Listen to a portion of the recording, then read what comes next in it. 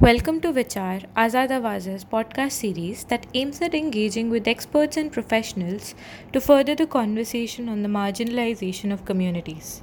In this edition of Vichar, Team Azad Awaz was in conversation with Shradhha NV Sharma, who's a research consultant with Samvada's Youth Research Cell Kanija.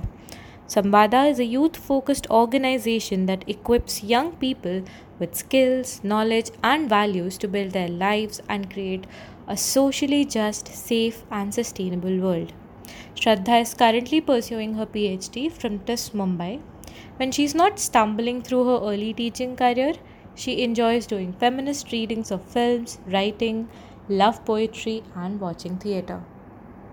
Hello, Shraddha. Welcome to the podcast and thank you for joining us here. So, my first question to you is um, can you shed some light on distress migration and its impact on youth's choice of work who come from marginalized communities? Yeah. First of all, thank you for having me here, Neha. And, I'd like to answer this by first looking at the way a lot of organizations working with young people and youth groups also see it, is that we need to open up this word choice to begin with. Um, that distress migration itself is an undesired circumstance, right? So we really have to look at it as youth circumstance of work. And that's what we try to do at Samvada, the youth work organization in Karnataka that I'm associated with. So when it comes to migration, we know that we know the extent of the agrarian crisis all over the country and specifically in Karnataka, with loans and crop loss and all kinds of resource constraints, and just all the way back to ownership of land itself and tenant farmers difficulties. So why will young people choose agriculture, right?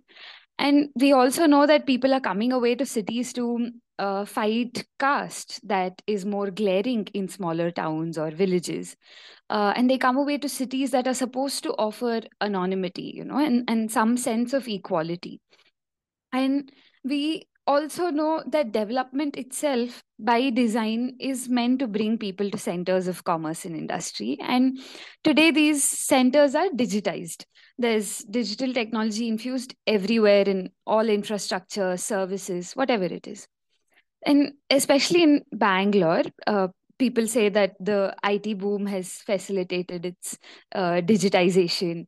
I mean, it's not very different from other 5G cities today, but yeah, it has brought many youngsters from all over the state and from other states as well, of course. Um, but distress migration means that these are already not first choices, that it's probably adjustment. It's jugaad, what we love to glorify, right? And it already means that youth are looking for ways out of a crisis, and they would choose the first option to earn. And probably they're not equipped with the soft skills that are required for employment.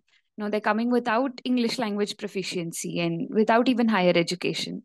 So what work would be available for such circumstances? And what we found is that retail is something that they find, and of course gig work on platforms as well, but all are low paid, right? And so not really bringing youth out of distress, out of crisis. Perhaps they're able to repay some loans, but these jobs don't allow for a career. They allow for a job, not for growth. So that's what I think. Yeah, and that's the point about glorification of Jugaad and the entire idea of migrating for a better job, for a better choice of work. Which brings me to an important question in the report by Samvada also on the impact of COVID-19 on youth retail workers. You've already pointed out that, young people are shifting towards retail or gig economy. So, my question is that there's been an introduction of the idea of casualization within the report.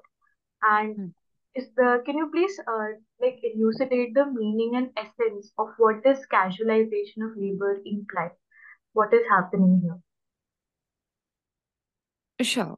So how we understand casualization in general is that it's increased short term contracts, right? Not permanent jobs, increased pay by the hour situations, and not regular salary. And we know this has been happening for ages now in all fields, even in academia, right? I mean, I know that as an early career teacher. And specifically in retail, this study by Binopal and Shawnee Shabnam shows this in 2008 itself. And in our study, we looked especially at the time around the pandemic and the lockdowns. And we looked at retail workers in malls in Bangalore. So, in this context, a lot of the workers were there to earn either after being pushed out of education, because of financial constraints or caste discrimination or on account of their gender, or they're here to earn enough to pursue higher education. It because it even allows part time some of the time, right? So there are a lot of youth trying to keep studying or to get back to studies. So when the lockdown happened, besides job loss or decreased pay, many of them didn't get any work experience in their fields, even if they had degrees, even master's degrees. So they could not really get jobs later because they had no experience letters, no experience to show, right? Which is always a criteria in most jobs, but not in retail. So these mall retail jobs with about 8,000 rupees a month for 10 hours of work a day or however long customers keep coming, this is the only way to keep earning. So the extent of casualization, I mean, even this per hour or per task sort of payment is so much that workers spoke about getting about 5,000 rupees a month for cleaning rice and dal during the lockdowns. And this 5,000 is an approximation, right? The employers expect a specific number of sacks to be completed. And then the payment comes. So I mean, even in other advocacy and consulting work that Samvada does, there are conversations about platform gig work too. And informalization there, meaning that if I'm working as a gig worker, I don't even know my colleagues, right? I don't know our employers. We're not organized and we're not even workers, right? We're called partners. So, yeah, these are the things that we've. Yeah. So looks like casualization is also a way of alienating from a community support spaces and being able to reach out for Mm, anything for that matter, right? Yeah. yeah, yeah.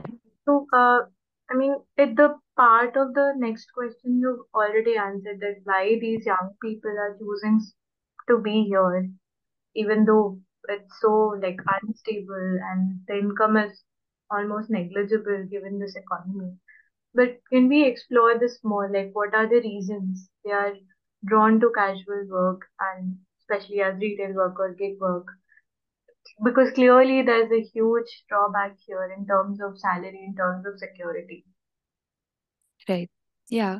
Yeah. Like I said, no, retail has no specific qualification required or even work experience. I mean, work experience adds value, but it's not necessary. Um, and it keeps a steady income coming. Most likely to pay off family debts or to pursue higher education. And this is what we found in our study. And some of these jobs do ensure things like PF and ESI. Some of the youth have been able to buy vehicles through installments. So there is this some sense of steady income, right?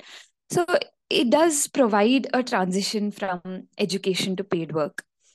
And besides this, it's different from public manual labor. And Kea Bardalai has written about this, and the work gives a sense of identity that is different from a typical working class person. It gives the sense of working in a mall. It speaks of social mobility. And it also means interacting with a different or a higher social class, so to speak. There's a 2020 study on this also, about coffee baristas and gym trainers in India. So yeah, I think there are multiple reasons why it would draw young people, but again, I continue to question the choice, the idea of choice itself.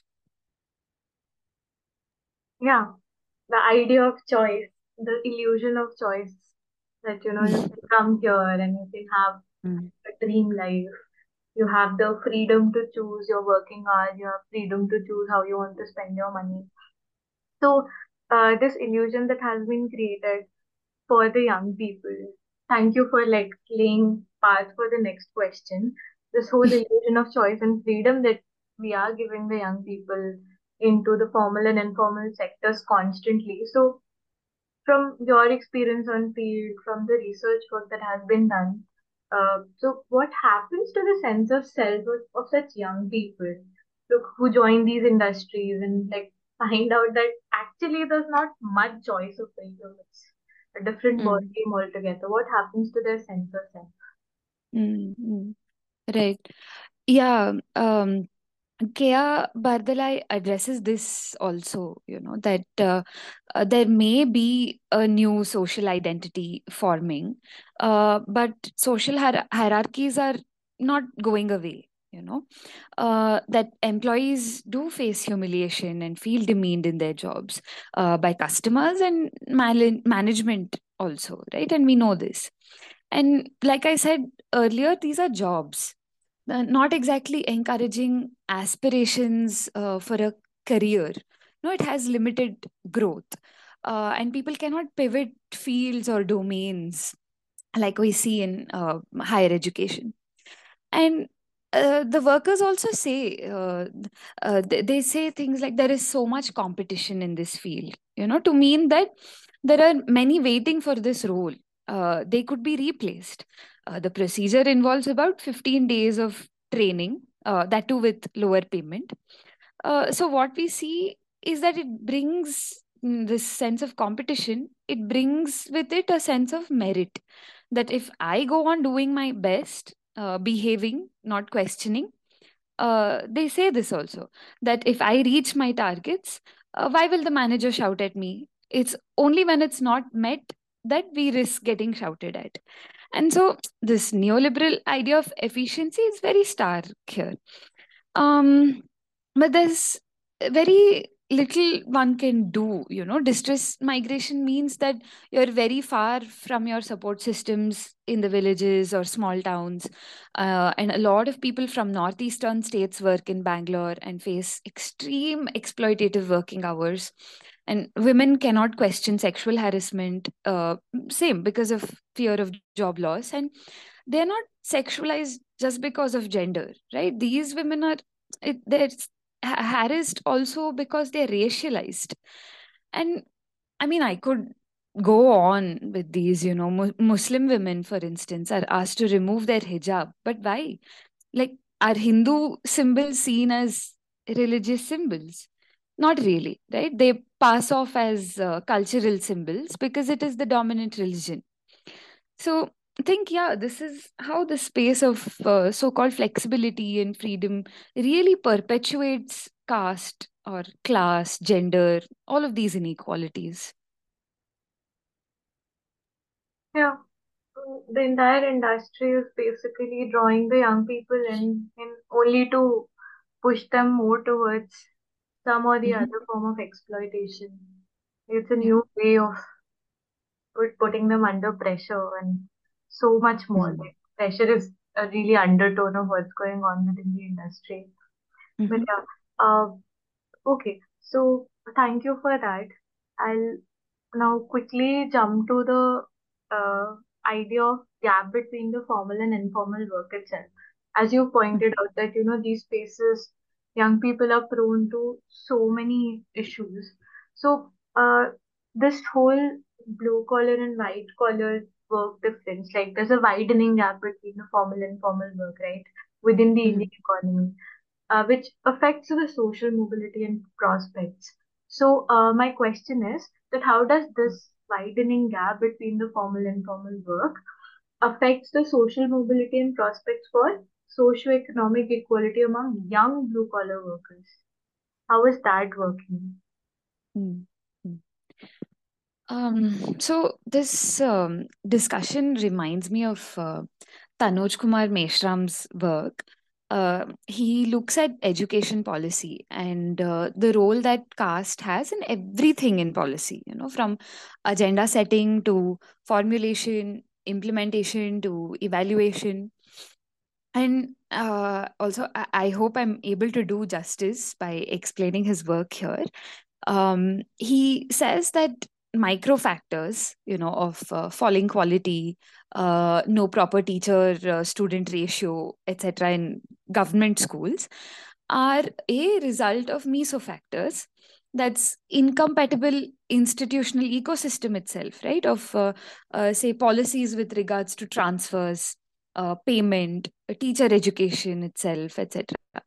And these meso factors are because of macro factors of policy design itself, where we see education in public schools completely differently from education in private schools, where now elites study, right?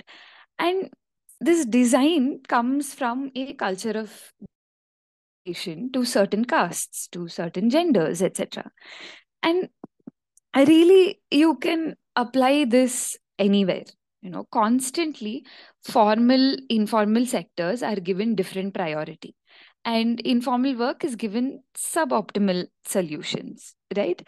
So, youth from marginalized backgrounds are given vocational training, and others are given IITs. So, how does it affect the prospects of these youth? Obviously, there's no talk of creativity, learning, enterprise. I mean, sure, now youth policy talks about the national youth policy draft talks about entrepreneurship, but where is the ecosystem to support it for marginalized communities? No, it'll probably mean jugad, and that's very dangerous, right?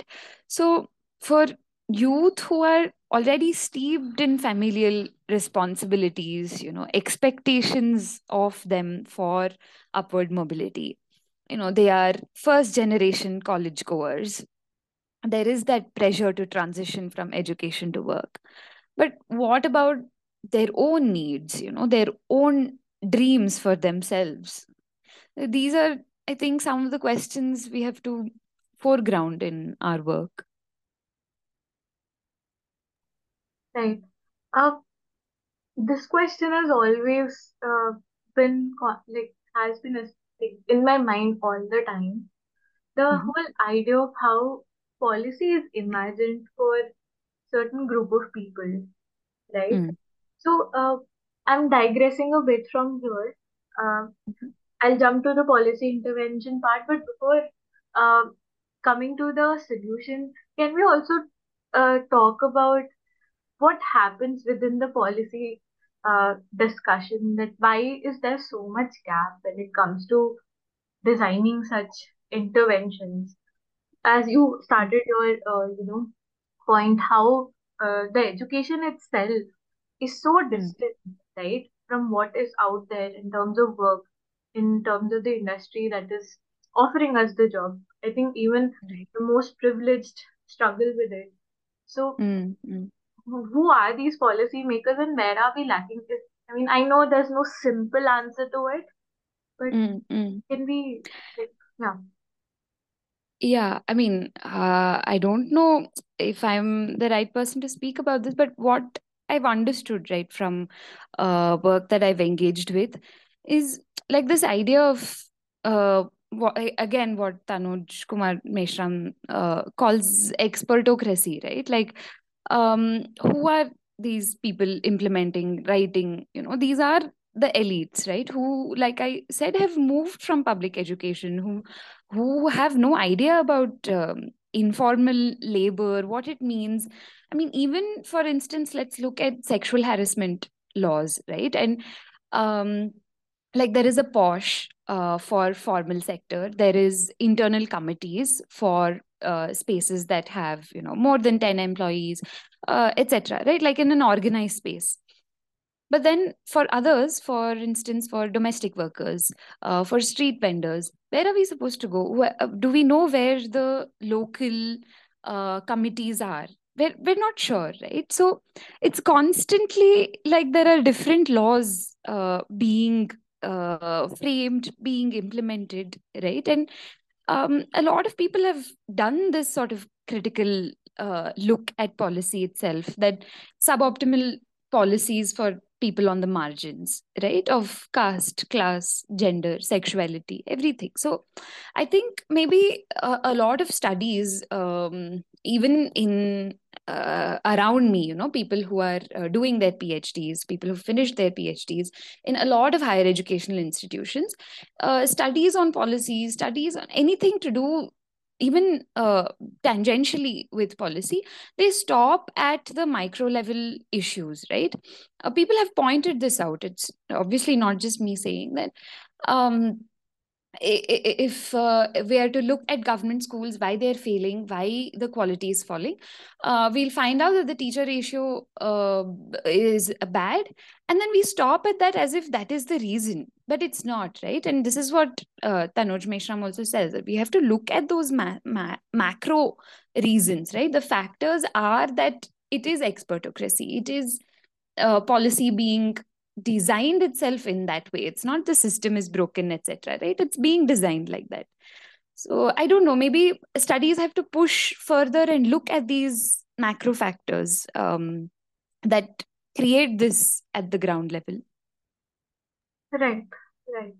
So again, I think there's a huge gap between what is being drafted, and of course, there's an element of it being an intentional intervention too, in the sense that it is designed in a way that the system continues, but at the same time, there's a huge gap between what's going on the ground and what is being drafted within the closed room.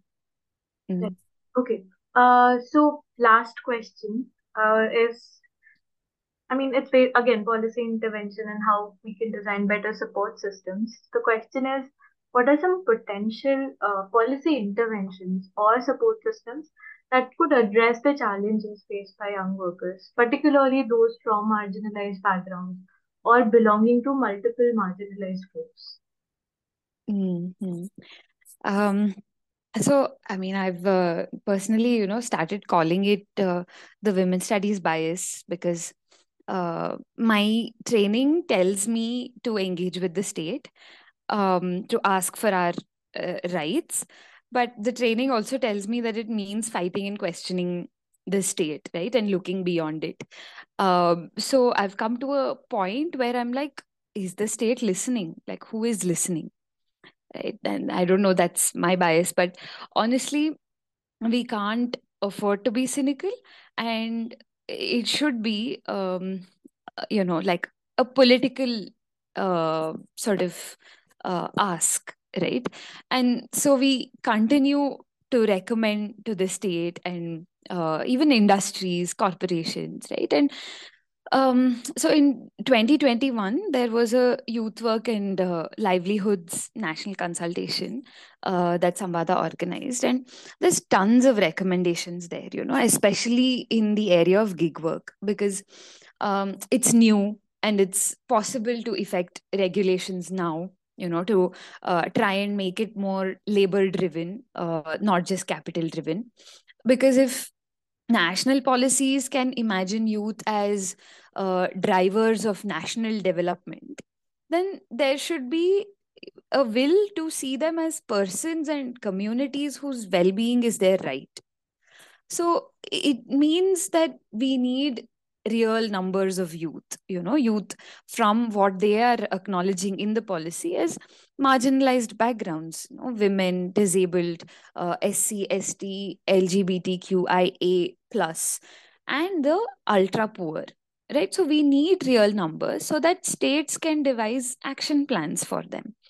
And besides this sort of disaggregated data, we need to listen to young people, right? See what their aspirations are, challenges are, and respond in their very specific contexts, not some universal national solution, I think.